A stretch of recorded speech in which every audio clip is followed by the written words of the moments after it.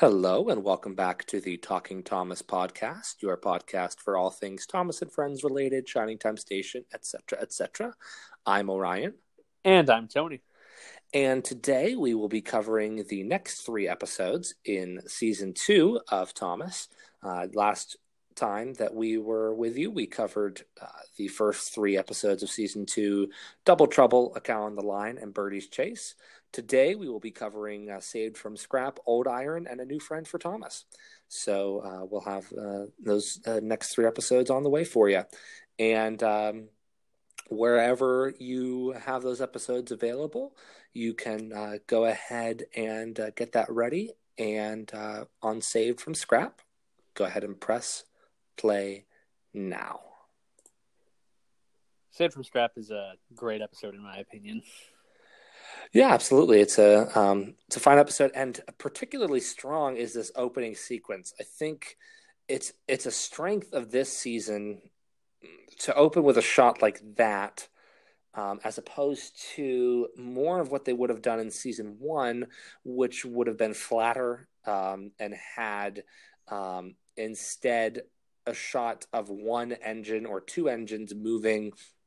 One moving towards the camera, one moving away from the camera at Knapford Station, or just a static shot of them in the engines in Tibness sheds, just to zoom in on that, or maybe a slight movement in the yard. But this one really opens it up, and I love that Knapford yard set. I believe that's and a name for that. Right.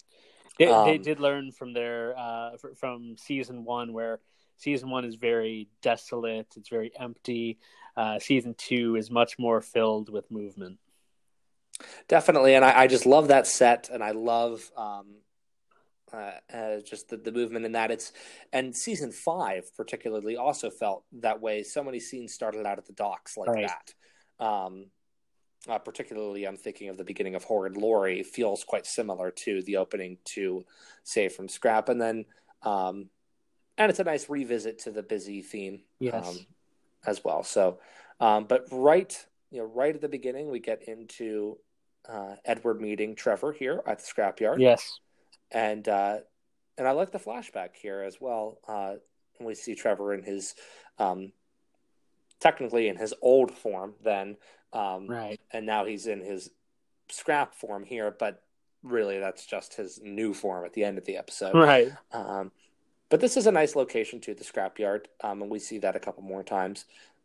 And I think we touched on this in Birdie's Chase, but I love this junction that they used in season 2. Yes. That Edward just passed through, and we see that used a lot throughout this season. We do, yes.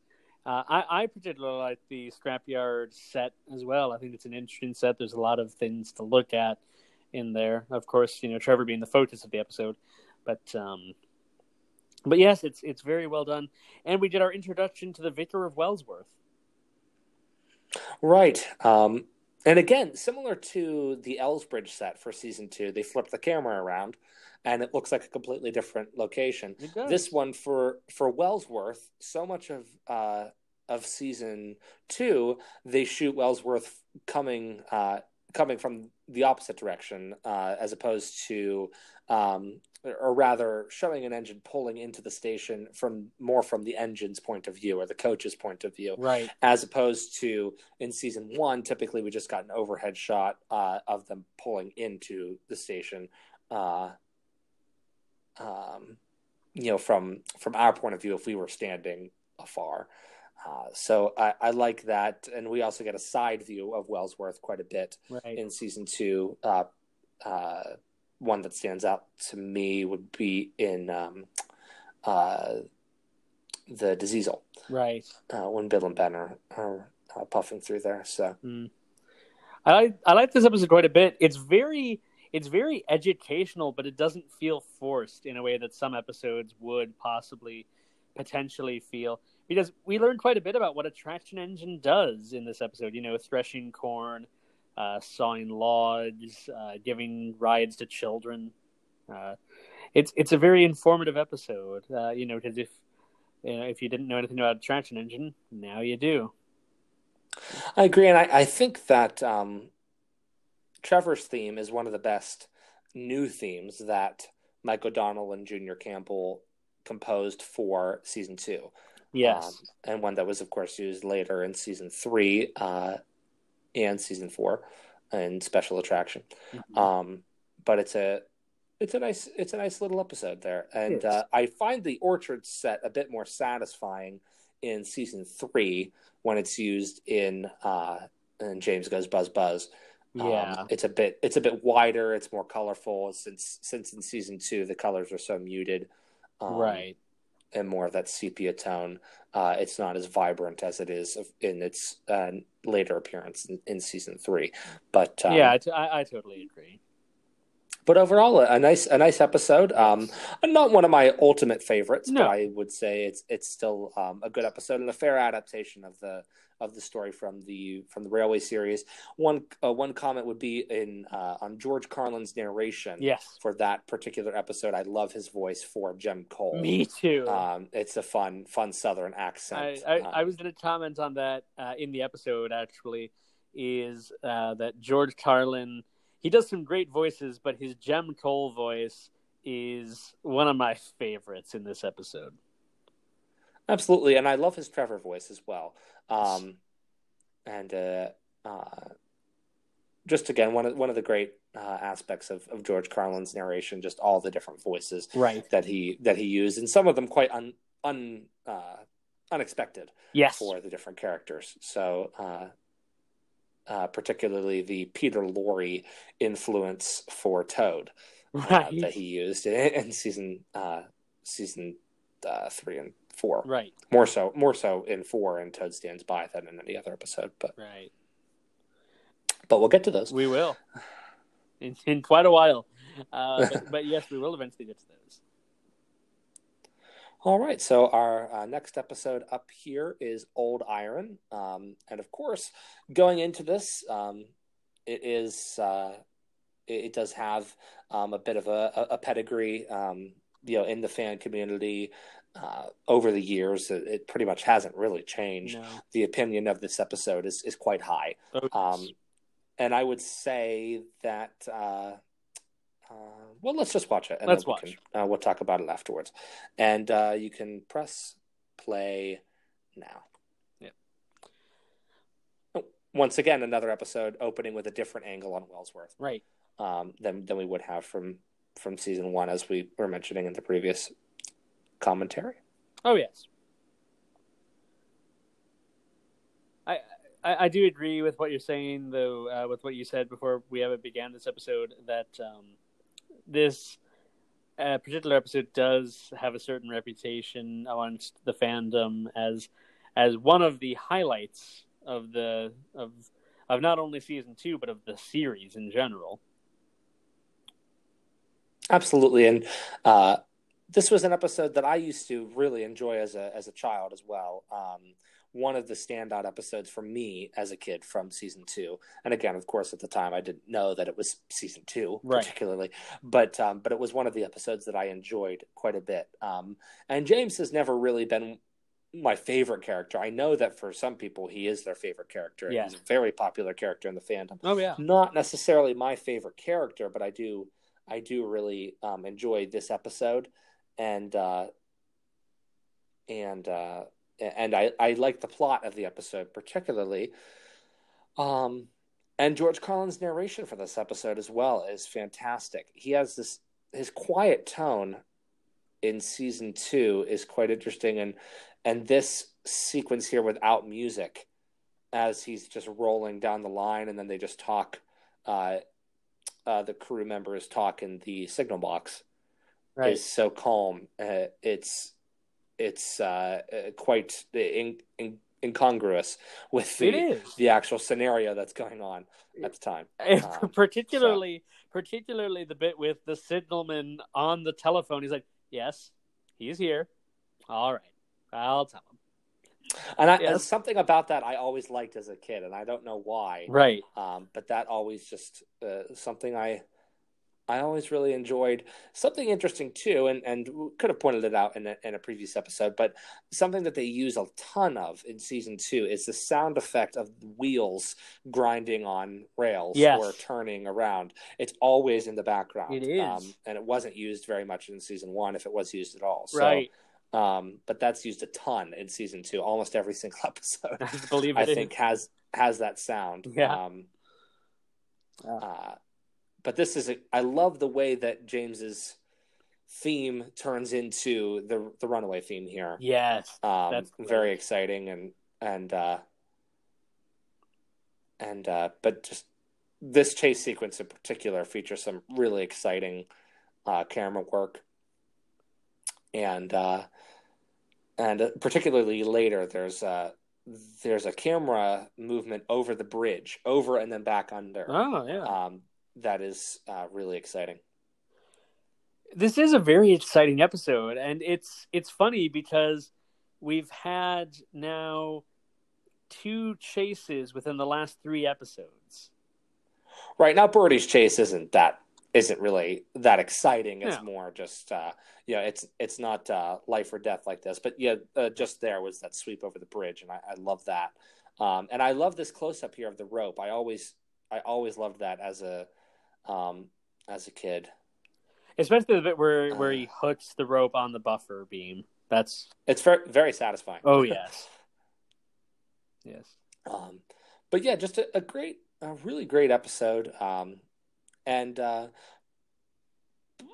not sure that I would put it in my top 5 favorite of all time, Right. Thomas episodes. But that's not to say that it can't be someone else's favorite. No. And I would say that I love the introduction of Crosby Station in season 2. Yes. And I might have touched on it in our commentary on A Cow on the Line, but I do love the use of this set throughout season 2, and it kind of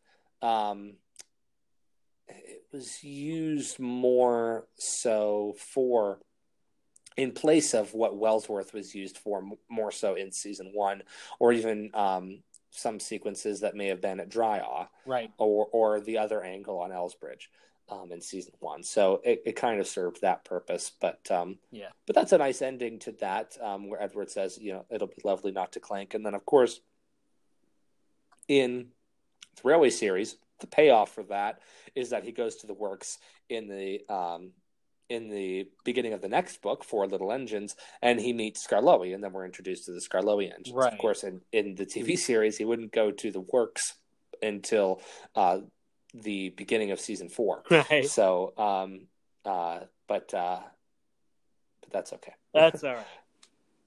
That's right. But it was a good episode. I think it was really, really enjoyable, and it's just a fun episode. These first 2 that we've done commentaries on today are very good episodes. Again, not necessarily in my top 5 of all episodes, but they are quite good. Definitely. And what I also love about the beginning of the season, and we mentioned that really Thomas is barely in season 2, but right. But it is nice that they adapted all 4 stories in order from Edward the Blue Engine. It is. It's very so. It's nice that they just went through with that and got 4 great stories, and I think that's one of the Reverend W. Awdry's stronger books from his earlier days. I would say so. On the cusp of his later days, for sure, or his middle period, right. Really. But I think the stories in that book are strong, with the exception of I would say A Cow on the Line isn't as strong, but Birdie's Chase, here from Scrap and Old Iron especially, right, are quite strong. So the source material is there, and as we sound like we're beating a dead horse a lot of the time, but really the source material dictates the quality of the episode often. It does, especially with these early adaptations, because they stuck so close to the text. One of the things I find interesting about Edward the Blue Engine, and I'll get more into this because we'll eventually be doing Railway series discussions, so I'll get more into it with this. But Edward the Blue Engine is one of the books that probably is in the running for the largest amount of either readings or voiceovers or adaptations, however you want to say it, because there's at least 4 that I can think of offhand. There's, Johnny Morris did one.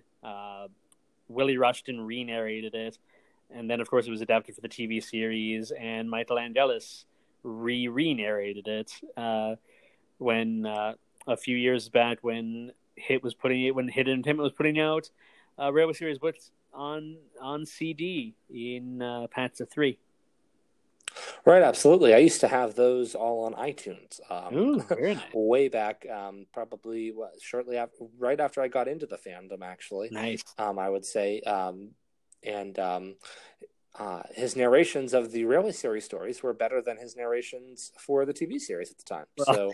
And part of that, again, the source material dictates the quality. So the source material of the Railway series for him to narrate was a lot better than the scripts that he was having to read for the TV series at the time. Well, this was during the Dark Ages, so season 8, season 9 era of the show, season 10. Right. But anyway, we'll move on to the next episode, yes. Which is A New Friend for Thomas, and this is based on a. Was it an annual story? It's an annual story, Thomas and Trevor. Right, and written by Christopher Audrey. It was. But we'll go ahead and get into it here, and you can go ahead and press play now. It's one of the few times that an annual story is actually adapted, because starting in season 3, they adapted a bunch of magazine stories. But very few annual stories ever got adapted. I think this is one of the only ones that did. Right. Yeah, I don't recall. There may have been another one, but I don't think so. I think they were all magazine stories, which of course we didn't know until not that long ago. Maybe it has been a couple years now, but yeah, that Andrew Brenner had written a lot of most of season 3. The magazine stories that were adapted for season 3. Yes. This episode, not one of my favorites. No. Not, I think, a very good episode.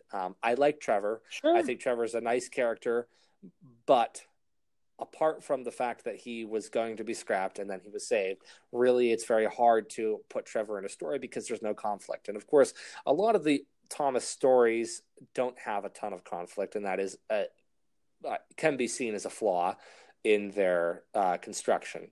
And I would say particularly some of the Christopher Audrey stories really lack conflict. Something interesting about this episode too is that I believe Thomas wears the exact same face throughout the entire episode. I believe he might. It's just this one.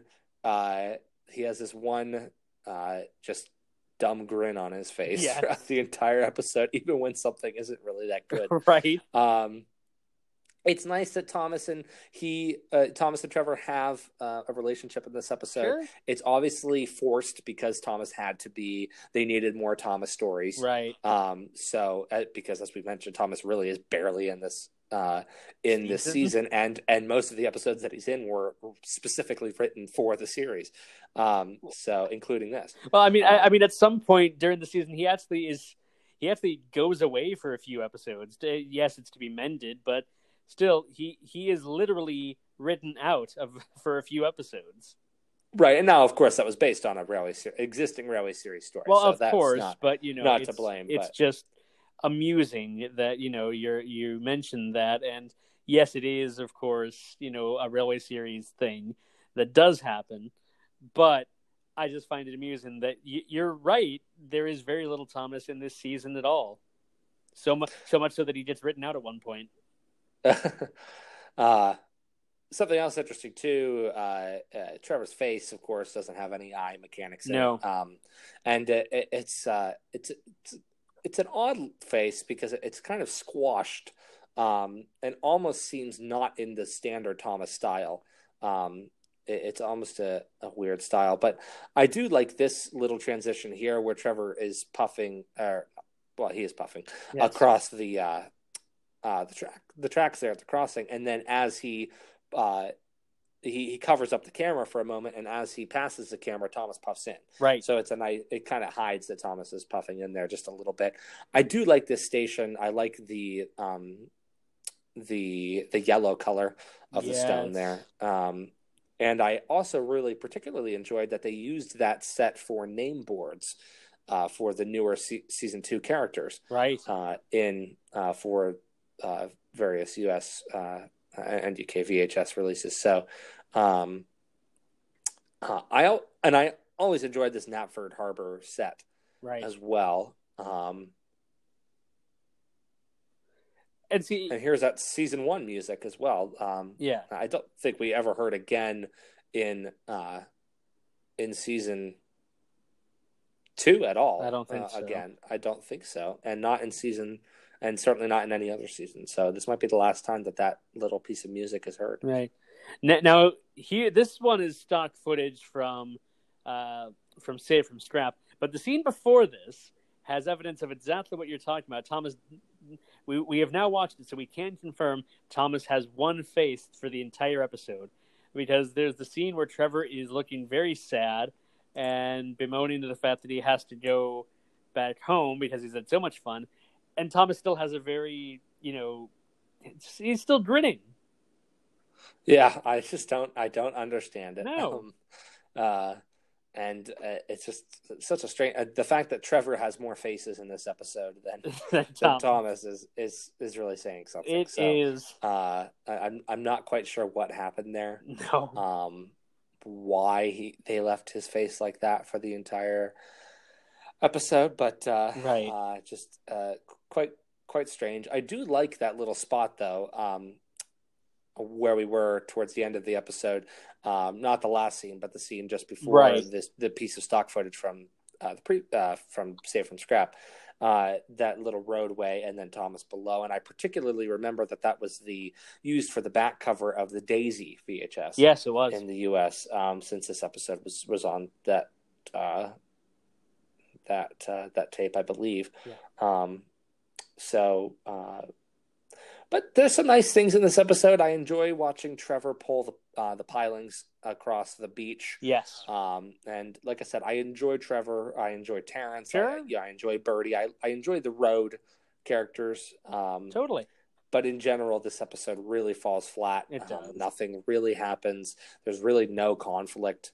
It was clearly written just to feature Thomas in an episode, and it shows. I think it's definitely one of the weaker episodes of this season and of the classic series in general. I would say it's one of the weakest episodes of the first 5 seasons. I would agree, and I think with this story, of course, like you said, was written by Christopher Awdry for an annual and then adapted for the TV series. It almost feels like it was another episode written at the request of management. It just has that feel to it.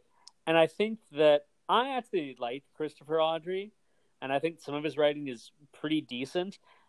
But I think when his writing is not great, it's because it was, it's a story. It's not a story that he wants to tell. It's a story that he's basically being forced to tell because, at the time, it was in the contract that unless one of the Awdrys had written it, it could not be used, at least for seasons 1 and 2.